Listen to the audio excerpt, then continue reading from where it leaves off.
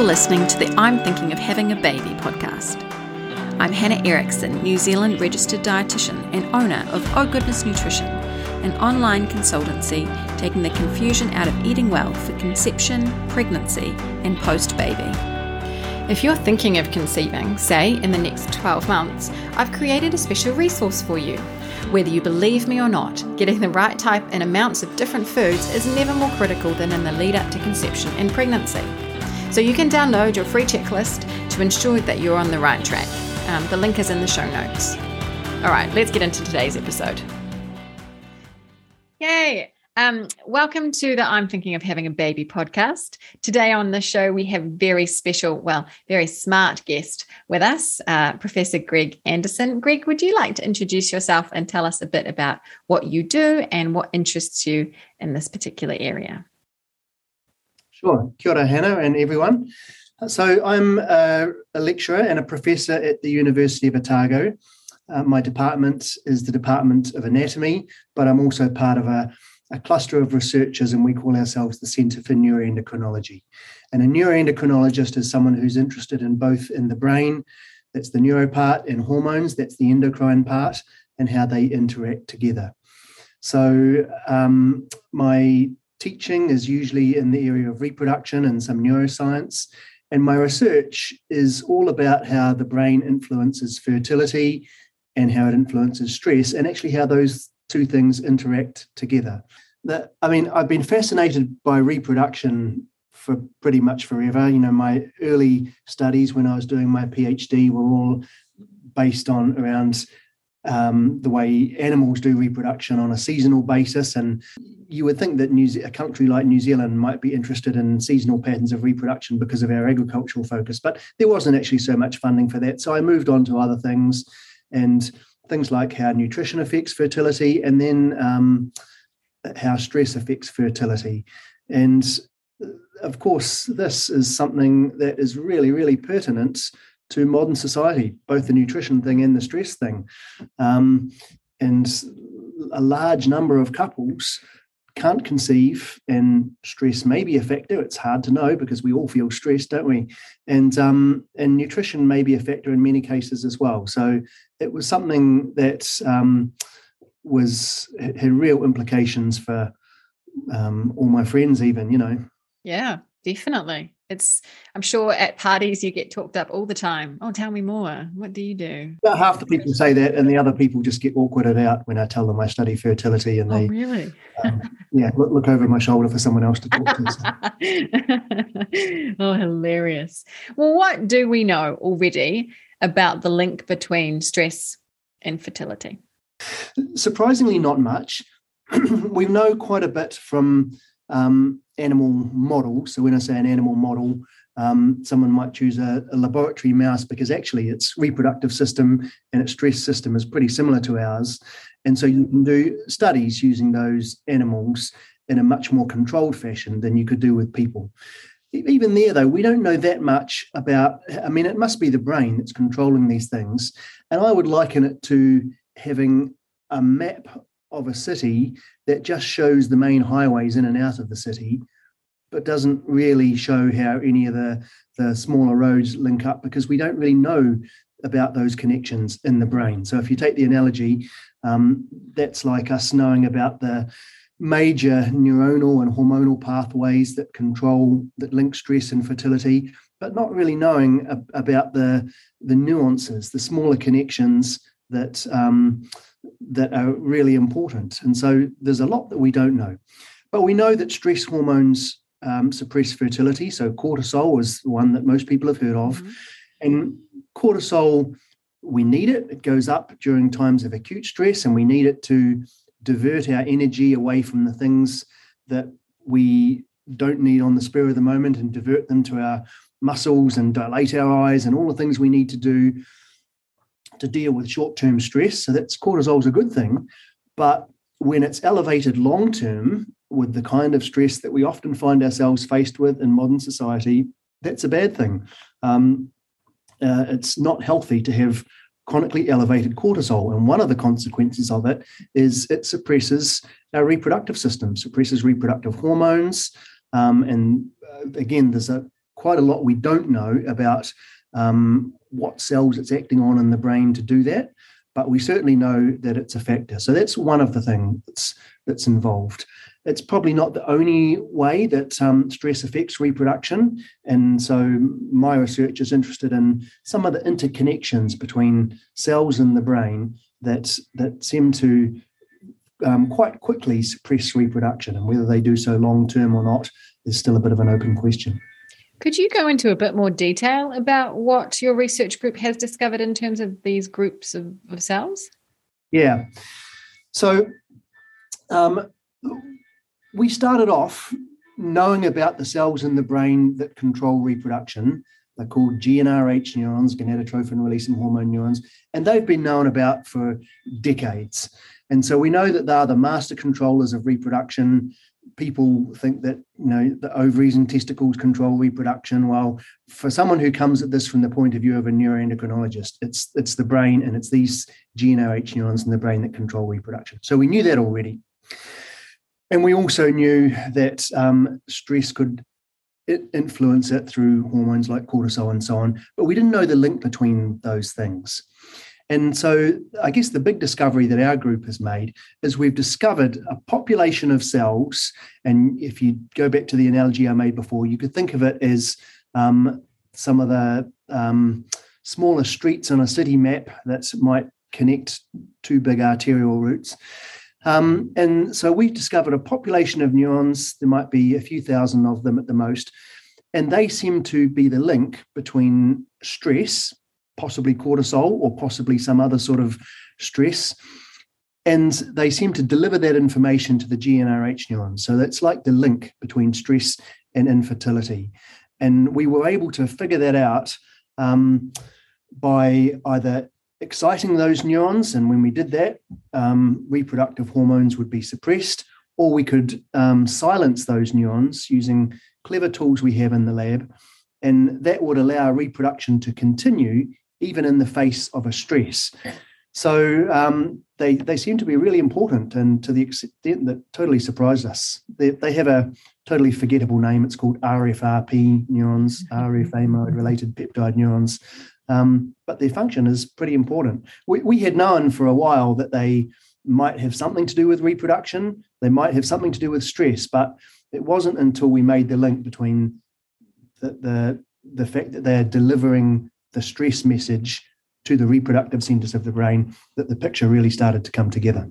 That is so cool, because you hear anecdotally, right, stories of people trying to conceive, couples trying to conceive, and it's the moment they relax or they go on holiday that they are able to get pregnant. So you're saying that there's a specific cluster of cells in the brain that seem to control the response to stress and whether you can get pregnant. That's right. And so, I've heard all the anecdotes the same as you and everyone else have, and I'm sure that many of them are true. In fact, often it's people that after decades, they might accept the fact that they're infertile. They may have even adopted some kids, and then, in their 40s, out pops a kid. So that's the kind of anecdote that has made a lot of people think that when you eventually stop stressing about it, sometimes fertility can improve.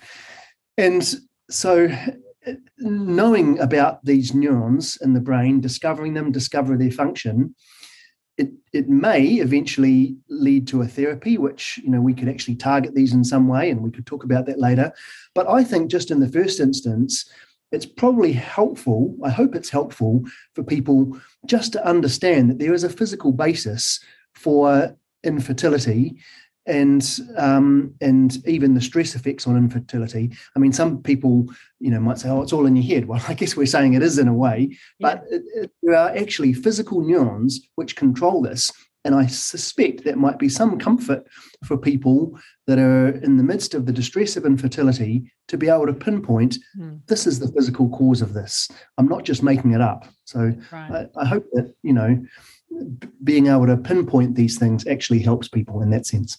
Well, I tell you what is unhelpful is when you're trying to have a baby and someone says to you, oh, just relax. I know. And I find that difficult, with my message as well, because of course, that's the truth, but you can't just tell people to relax, can you? No. And it's also unhelpful to point to someone who might be doing some heroically stressful job and still has 4 kids, so, different. And yeah. That's very true. So in terms of what we might do is you just touched on something now about the difference between people. So how someone can be stressed and still very fertile, and another finds that stress might be standing in the way of them conceiving. Why is that? So we don't know, but knowing about this group of cells in the brain, these RFRP cells, it may be that some people have overactive RFRP cells, or the receptor which those cells act on further downstream might be overactive. And that's where our studies need to go now to see, and if we could know that and diagnose it, then this might be the future of targeted therapies where we say, well, your problem is this, and we know how to deal with that now. We're talking in 10 years' time, of course. You know what it's like talking to scientists. The solution was always 10 years away, isn't it? But really, I think we can see a pathway as to where that might go now. And that's I think very it's quite cool. exciting. And you're clearly a part of that pathway, the research that you do. So in terms of what we can do about this knowledge, you're saying that in the future, don't know when, but there'll be some development of drugs potentially? We'd like to think so. I mean, we can't see any side effects, and obviously that's part of what the study would be over the next 10 years, but we can't see any unwanted side effects of if it turns out that these cells are overactive in some people and that's causing stress-induced infertility, just blocking them would be all good. It would improve fertility. It might even help alleviate the stress as well, which would be a wonderful consequence. So it could be all good. And we have got as far as making a compound ourselves that seems to block the effects of this drug. But the problem, like is so often the case when we're trying to develop therapies that act in the brain, just getting it into the brain is an enormous problem. It's one thing to get a drug into the bloodstream, but to actually get it from the bloodstream to the brain, that's where 999 out of every 1,000 drugs fall by the wayside. So it's a big problem. That's amazing. So cool. So it's not just the drugs, although that's a long way away. What can people who are presently experiencing stress and suspect that stress might be a factor in their infertility, what can they do? Yeah, so I think that's a really important question, because this is something we can do right now. And, I suspect that people probably know the things they can do, but until they have come to have kids, maybe they've just soldiered on and they think that it's not that important. But here, if couples are listening to this and they have been trying to have kids for a year or so and it's not working and they think that stress might be a factor, now's the important time to make some changes. And maybe it's worth doing now, whereas you couldn't be bothered doing it before. So the kind of things that people should be considering, and you can find all these things online, but you could get active if you're not active enough. Some people, of course, are too active, and they're, take, for example, the extreme example of marathon runners and ballet dancers and so on. Their problem might be that they're too lean. They don't have enough body fat to support reproduction. But that's an extreme case. Most of us need to get more active, and that would be a good way of reducing our stress. So that's one thing you can do. You can take a serious look at your diet, and I'm preaching to the choir here, I know, but it's a good chance to say, am I eating too much junk food, maybe a little too much red meat, too much alcohol, all of those things. And you could have a more balanced diet with more fresh vegetables and regular meals and those sorts of things. For some people, meditation or some sort of wellness course might be important. And everybody's different on this one.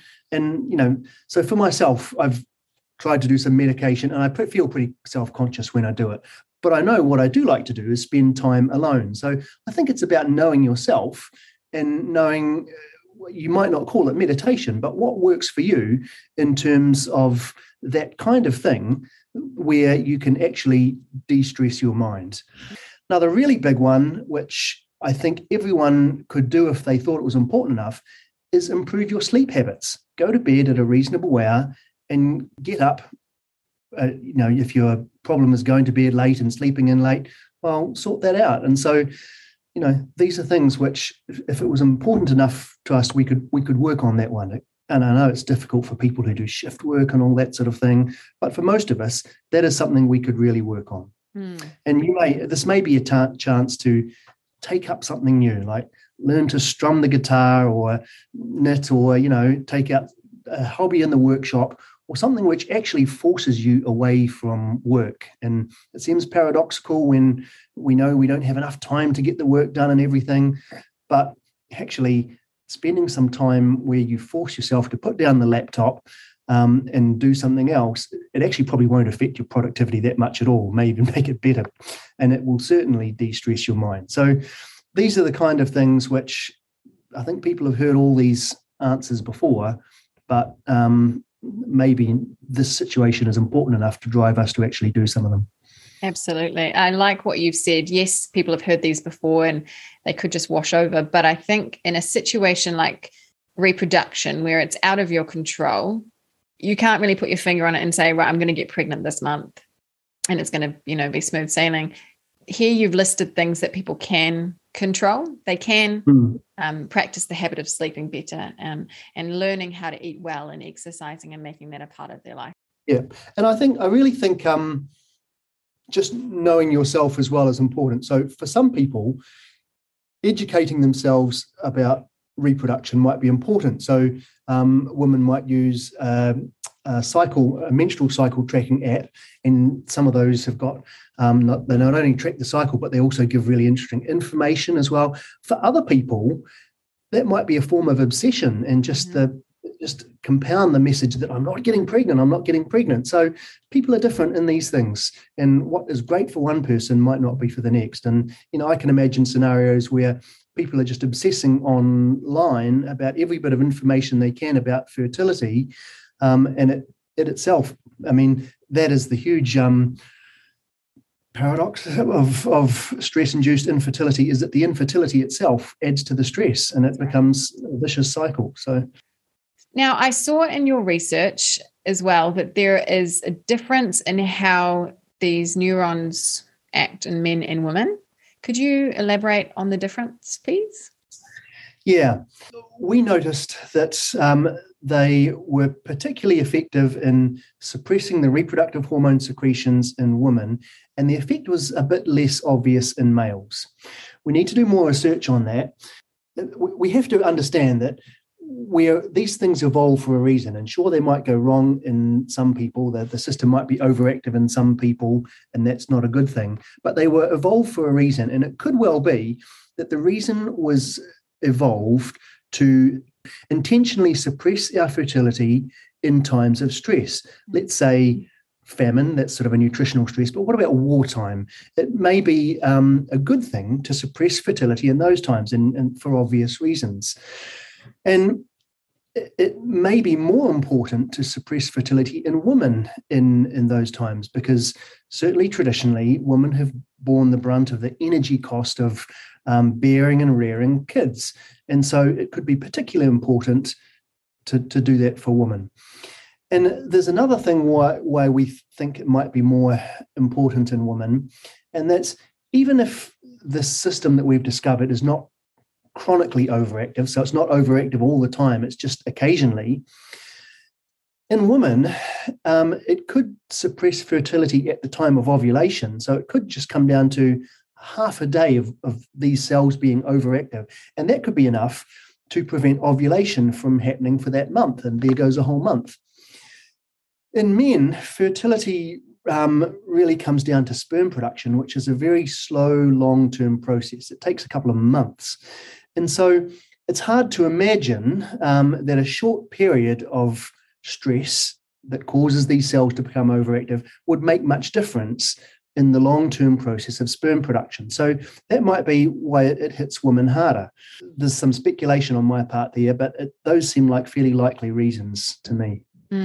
So what you're saying is that if her stress is heightened around the time of ovulation, it's possible that she won't ovulate. It's entirely possible, yeah. So although in some respects the lead up to ovulation happens over the entire first half of the cycle, so follicles which contain the eggs are growing over the 2 weeks leading up to ovulation, the hormonal events that really trigger ovulation, they happen over a matter of hours. And there's a remarkable change in the brain. The way that estrogen acts in the brain is totally turned on its head, and that comes down to a period of hours just before ovulation, and that event can be disrupted by cortisol. So, wow.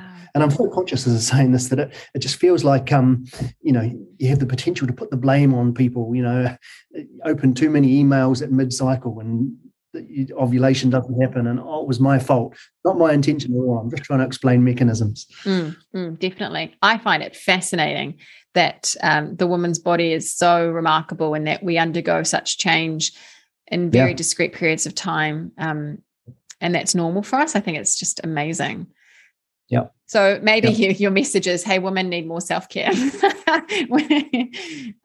more facials, more massages. It could be that an awareness about mid-cycle stress. It might be that you schedule less meetings at that time, especially ones that are going to be stressful. Perhaps if you have enough control over your life, you could say, for this week, I'm going to put that off till the last half of the cycle. That's right. Yeah. Can you tell us a bit about the impact of stress on a developing baby? So say conceptions happen. Have you sort of come across how stress can impact the embryo or fetus? Yeah. It's not a specialist area of mine. So once pregnancy is established, and let's say a month or so into pregnancy, I think the developing embryo and the developing fetus is probably reasonably resistant to stress. Now, having said that, there's an increasing interest in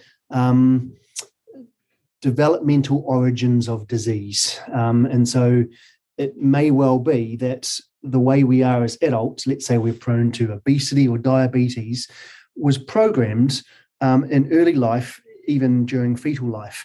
And stress could be one of those things.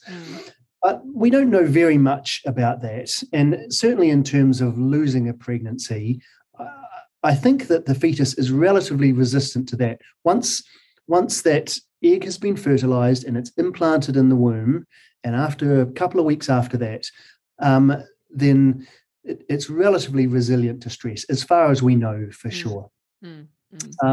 There is also some suggestions that even exposure to these stress hormones, cortisol, in the time of birth may also program babies in a certain way. And again, I hate saying that out loud, because who's not stressed during birth? It's just, once again, let's put the blame on the mother. But there is not much known about that. And I think the bigger emphasis really should be on stress affecting conception. So this is people trying to conceive in the first place, and usually once pregnancy is established, it's fairly resilient to those sorts of things.